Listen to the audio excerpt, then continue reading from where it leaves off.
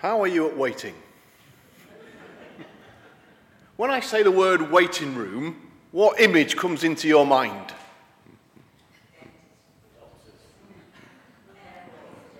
Railway station, dentist, doctors, yeah, all sorts of different places. Yeah, well, when I was thinking about this, I was thinking of the doctors when I was younger, old, sort of big room, no carpet, tiled floor, bare walls, hard chairs sat round in a circle, dark-coloured hard chairs, little table in the sort of middle with a few magazines on it, and lots of people going,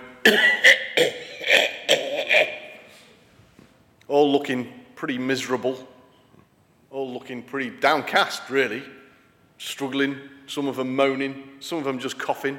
I mean, to be fair, none of them wanted to be there. It was a doctor's waiting room. But it's changed.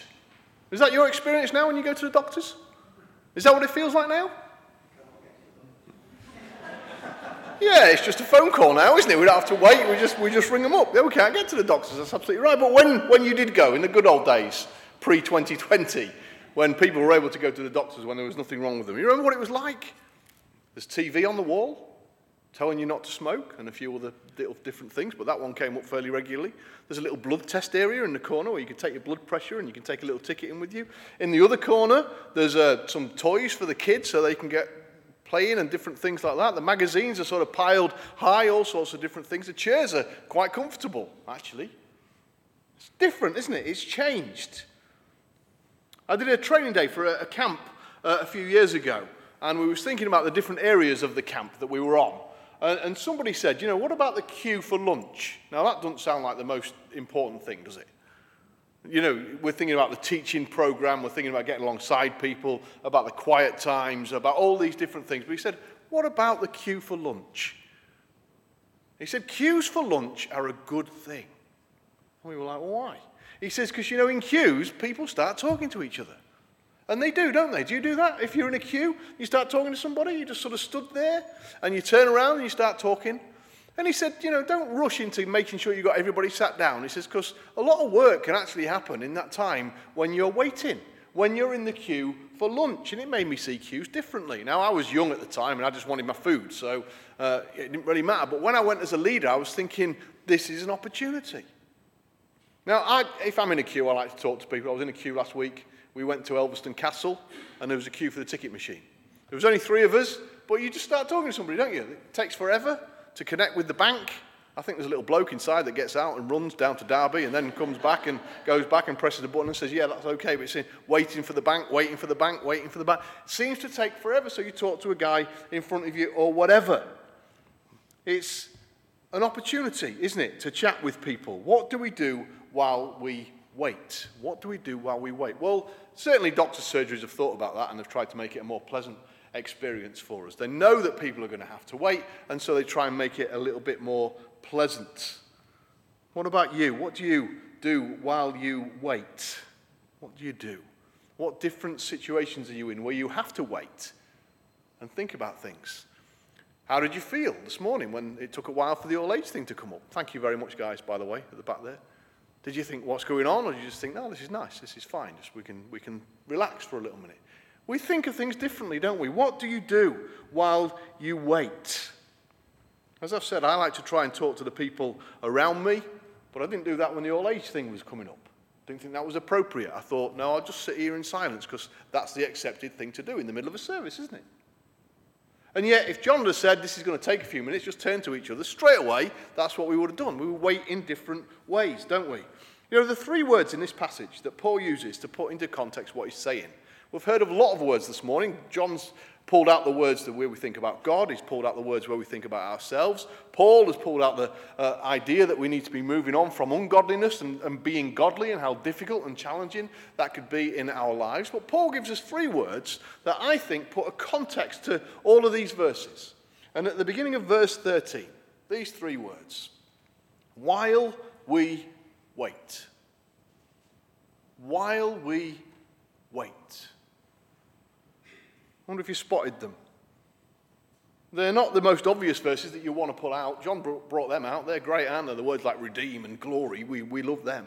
But Paul says here, while you wait. And he's telling us what to do while we wait. In other words, he's telling us how to wait. Now, not in a doctor's waiting room or at a ticket machine or in a post office or anything like that, but for something big, something huge. So what we're going to do this morning is we're going to think about what he's saying. And we're going to think about how we wait, because I think that's what Paul's trying to say. How do you wait? How do you wait well? But to do that, before we get there, I just want to think about two other things. I want to think about why we wait and what we wait for. So we're looking at the why, what, and how of waiting. Is that all right? The why, what, and how of waiting. So firstly, why do we wait?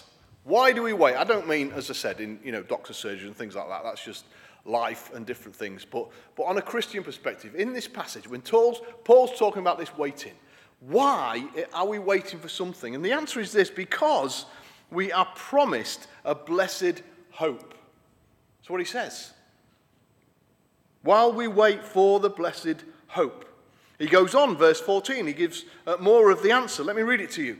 Because Jesus gave himself for us to redeem us from all wickedness and to purify for himself a people that are his very own, eager to do what is good. We're waiting as Christians because someone has done something incredible for us in the past, which gives us a hope for the future. And it's that hope in the future that we're waiting for. Jesus has given himself for us. And we know what that means from the rest of the scriptures. Now, Paul here is not explaining it, he's just reminding Timothy of it. No, he's not. He's reminding Titus. He reminds Timothy when he writes to Timothy. Titus already knows it. But Paul's reminding him that what he does in Crete, he does because of what Jesus has already done for him. And that's the same for all of us, isn't it? What we do for God because we know what Jesus has already done for us. What did he do? He gave himself to redeem us. We were in a situation that we could not get out of.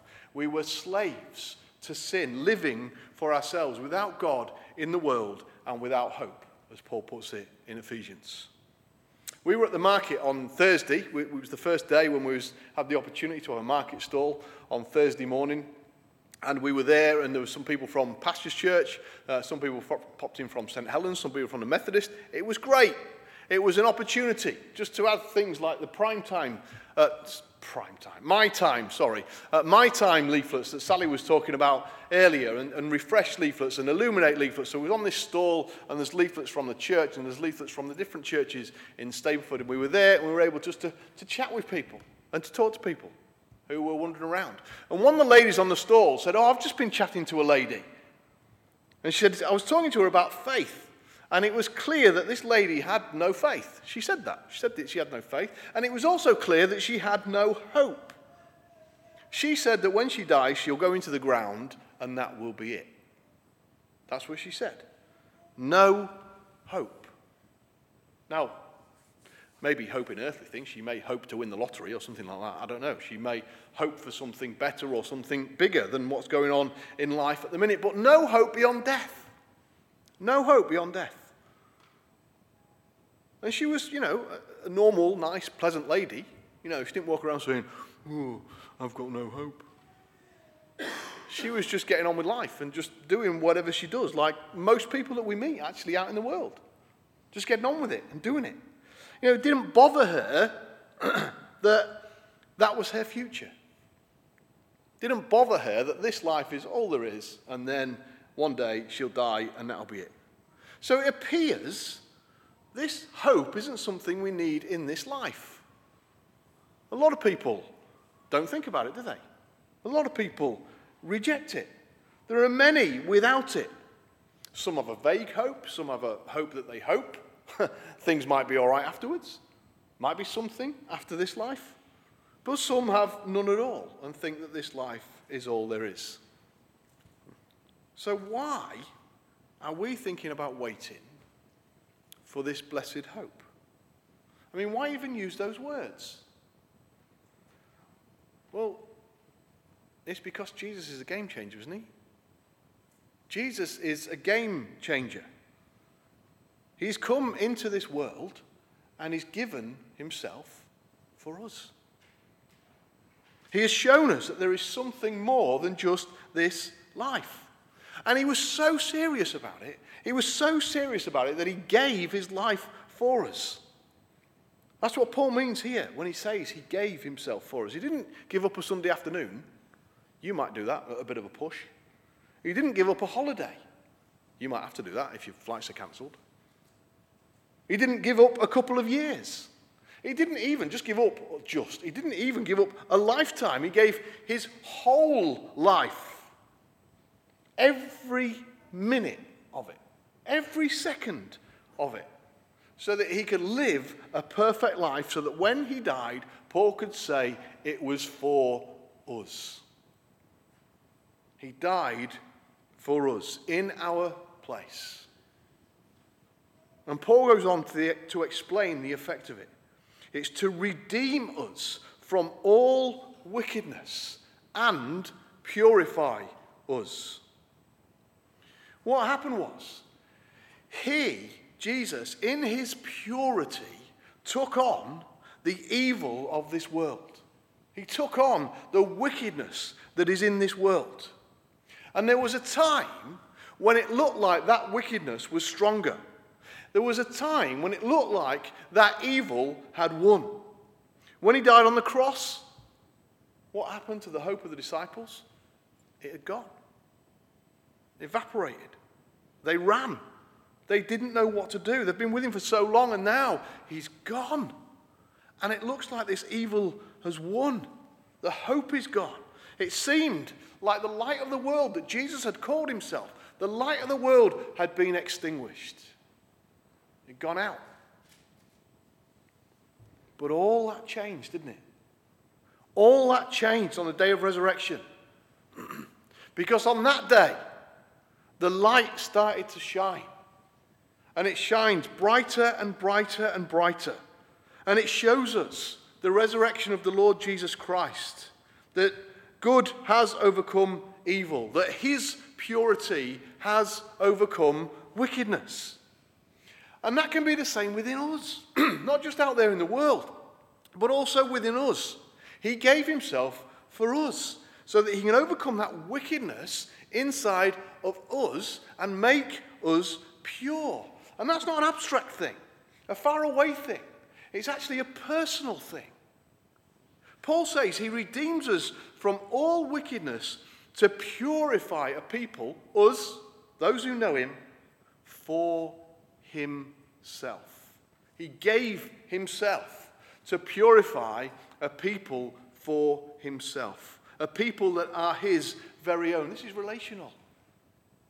It's not just that he gets on with this thing over there a couple of thousand years ago. It impacts our lives today because we know him, don't we? We know the one who's given himself for us. It's relational. He wants to purify people for himself. He calls us to himself. And having given himself for us, he wants to now transform us. So instead of living for ourselves, we can be what Paul says, people who are eager to do what is good. What a transformation. It's a depth of transformation in us as humans that's possible because of the depth of sacrifice.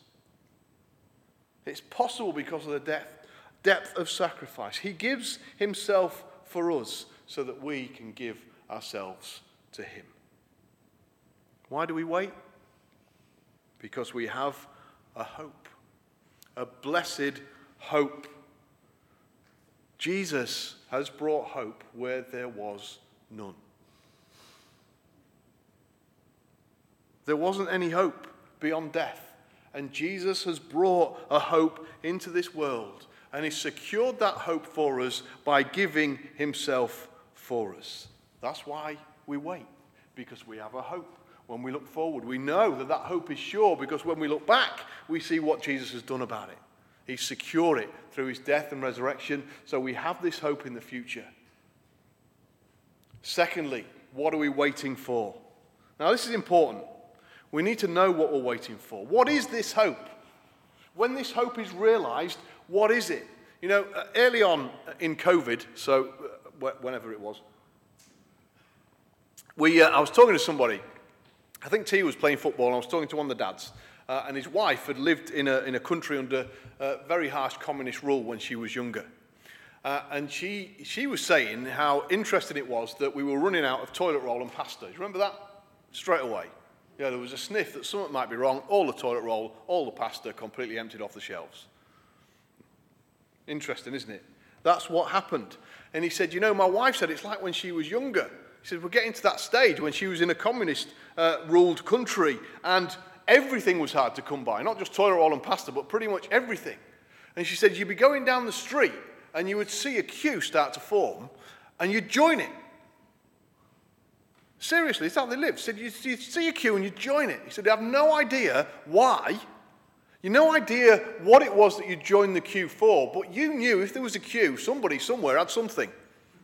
And you might be able to get a part of it. No idea why they're waiting. They stand there. No idea what for. Now, maybe, rippled down and people started to say, somebody's, there's a new pair of shoes or whatever it is, or there's some meat or there's some vegetable. Who knows? But we know what we're waiting for. We haven't joined a queue and think, well, there's this sort of thing in the future. Well, we don't really know what it is, but it's going to be really nice. I'm sure it'll be good. It's not that. Paul says in verse 13, we wait for the appearing of the glory of our great God and Saviour, Jesus Christ. That's the hope that we have. That the person that's given himself for us is coming back again. We wait for the one who's given himself. This appearing, his coming. This is the blessed hope. We wait for a time when the wickedness that has been defeated will also be extinct. We won't see it anymore. Don't we long for that time?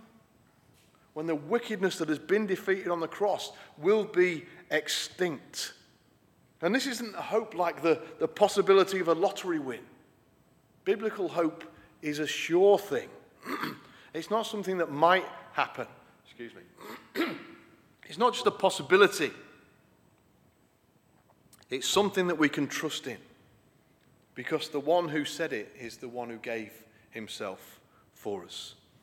The one who defeated death will appear. Why do we wait? Because he's given himself for us. What are we waiting for? He's coming back again. So, finally, we get to the main thrust of the passage. Final point, third thing, how do we wait? How do we wait? When we're Christians, it's like suddenly we're put into a waiting room. We carry on with life and get on with things, but we are waiting for something. Waiting for something huge, something big, something important.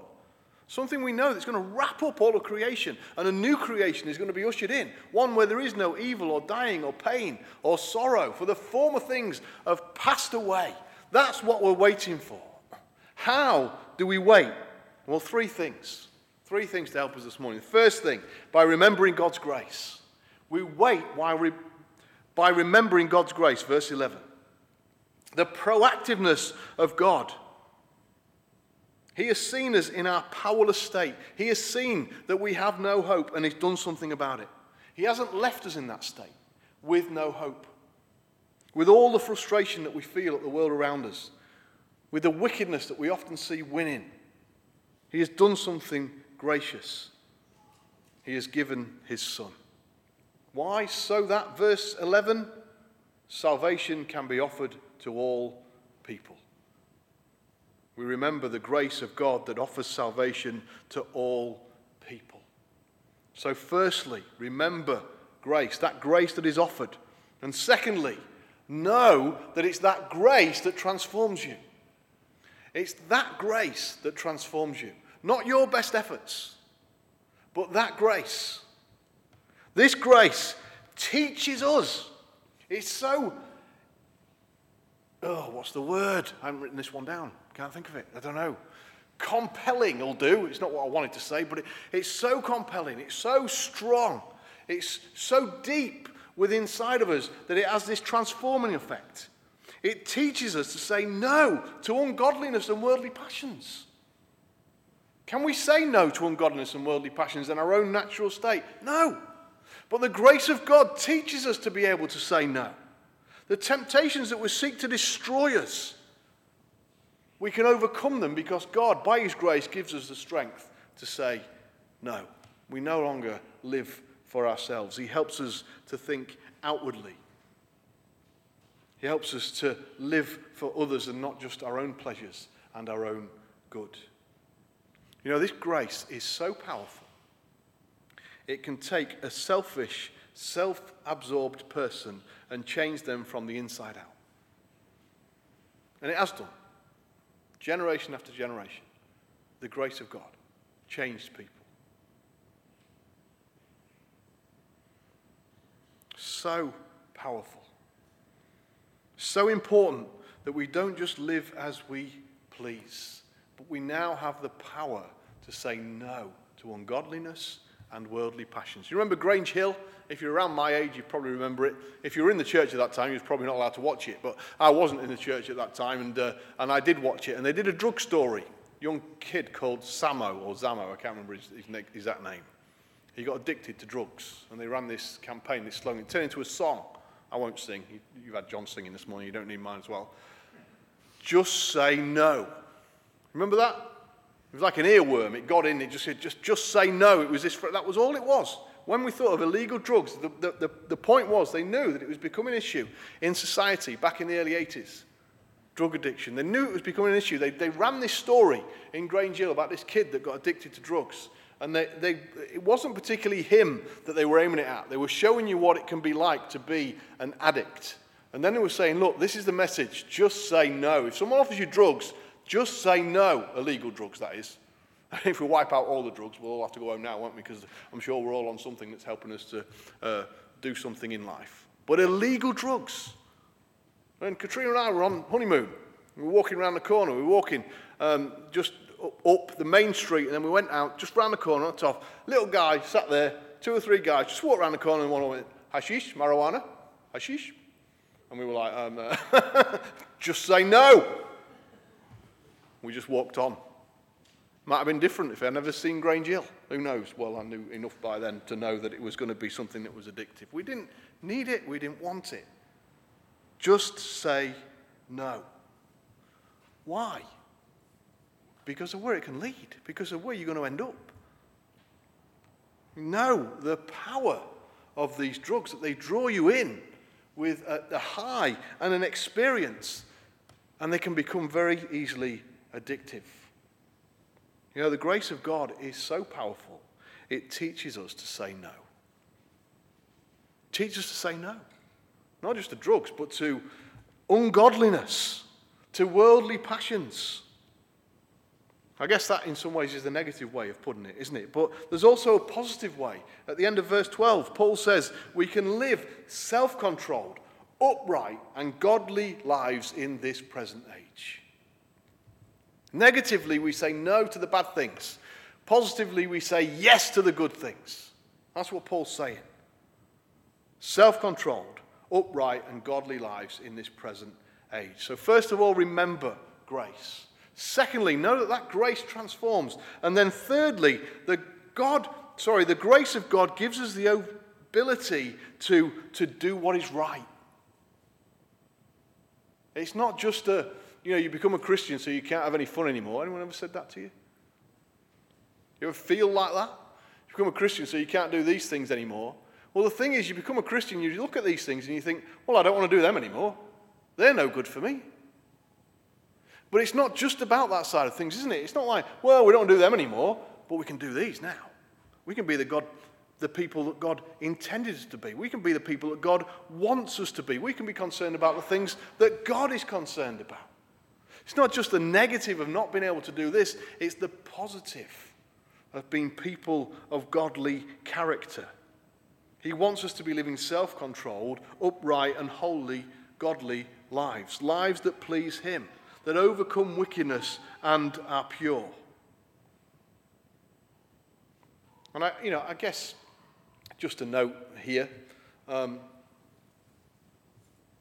how these things can be taken if we're not careful. Ungodliness and worldly passions in our culture are seen as fun, aren't they? seen as normal, seen as an expression of yourself. That's how you express yourself. Be who you are, be true to yourself. Paul is saying, no, don't do that. That is not going to help in any way, shape, or form. You've got this power now, the strength, God's grace, to be able to say no to those things.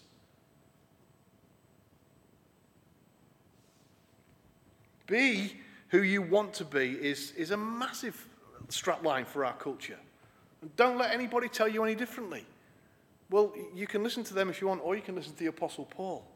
Paul says God's grace has appeared. God has intervened. God is giving us a better way.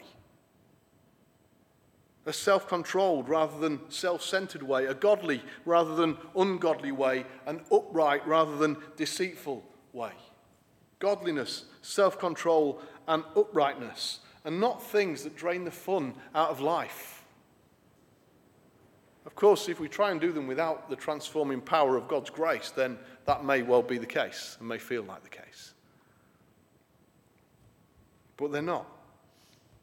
When they are grace-filled, they are things that show our potential to be truly human rather than less than human. You know, people just giving into their own desires and trying to be who they think they are, it seems to me takes away from their humanity rather than adds to it. The grace of God seeks to restore the image of him in us that we had at the beginning when he created us. That image that has been marred by the fall. You know, his project is to restore us to a former glory that was inherently ours, but we have lost. Chitty, chitty, bang, bang. What a brilliant example. You get a race car. Remember that film? Nobody remembers the first bit, I don't think. The first bit is a racing car that's going around and winning lots of Grand Prix all the way around the world. You often don't remember that bit. You remember the other stuff that comes later. It's a racing car. It's the best car in the world. It ends up on a scrap heap. It's had it. It's been sold for scrap. 2 kids are playing on it. And they're like, no, don't get rid of the car for scrap. We want it. We'll go and find our dad. Dad, we want this car. He can't afford it. He can't. He has to do something to get it. He has to sacrifice to get it. He ends up going, and he in a strange way where he's never realized, he gets a load of money and he's able to go and he gets the car. And then what happens? He transforms it so that it's even better than its former glory. It's not a racing car anymore that goes around the world. It's a flying car that can go to different lands and save people. It's incredible. It's the gospel. You might not have realized that before. That's what God wants to do with us. By his grace, we have this inherent glory in him. We bear his image. That image has been fallen. And in effect, I don't know if this is the right thing to say, but it's almost like we're only good for the scrap heap. And so God says, I'm going to save them from the scrap heap. I'm going to do something. So Jesus comes and he gives himself for us so that God can get to work on us. Like Karaticus pots. Not sure that God's ever been described as Karaticus pots before, but he spends time and energy and effort taking this thing that was only good for the scrap heap and transforming it into something that's even more glorious than it was originally. And that's what God wants to do with us. He wants to take us and he wants to transform us and he wants to restore us so that we're image bearers again, self-controlled, upright and godly people. The grace of God has the power to transform. His grace has appeared. We don't give in to worldly passions, whatever they may be, because we realize that God's working on us. The worldly passions are the things that will lead us to the scrap heap. The things that God wants are things that will endure, that will restore, that will help us to be the people that he wants us to be. We are in waiting. Why are we waiting? Because the one who gave himself for us has promised to come back. How do we wait? Knowing that that grace of God that has saved us is also transforming us to be the people that he wants us to be. God is working in us by his Spirit. Every time you don't give in to sinful temptations, whatever it may be, you're waiting well. You're showing that you're on the same side as God, that you want the same things for your life that God wants. You want to be restored. You want that image to be completed within you. You show that you understand that you're living in this present age, as Paul says, but you also know that you're waiting for an age to come. This understanding of grace is so important that Titus is to teach it, encourage it, and rebuke those who ignore it. If you become a Christian, if you humble yourself before God and recognize your sin before him and know that Jesus has died for your sin upon the cross, that he gave himself for you, it's because he wants to transform you. He wants to change you into the person that you can be, the person that he wants you to be. Why is this grace so important? Why does Timothy need to teach it and encourage people in it and rebuke those who ignore it? Because without that grace, we will lose the hope. And we'll end up back where we were. Without the grace, we'll lose the hope. That transforming grace that God wants to do within us means that the hope will stay alive when we remember grace. And through that grace, as we say no to ungodliness and worldly passions, and are transformed to live self-controlled, upright, and godly lives. While we wait for the blessed hope, the appearing of our great God and Saviour, Jesus Christ. Let's pray together.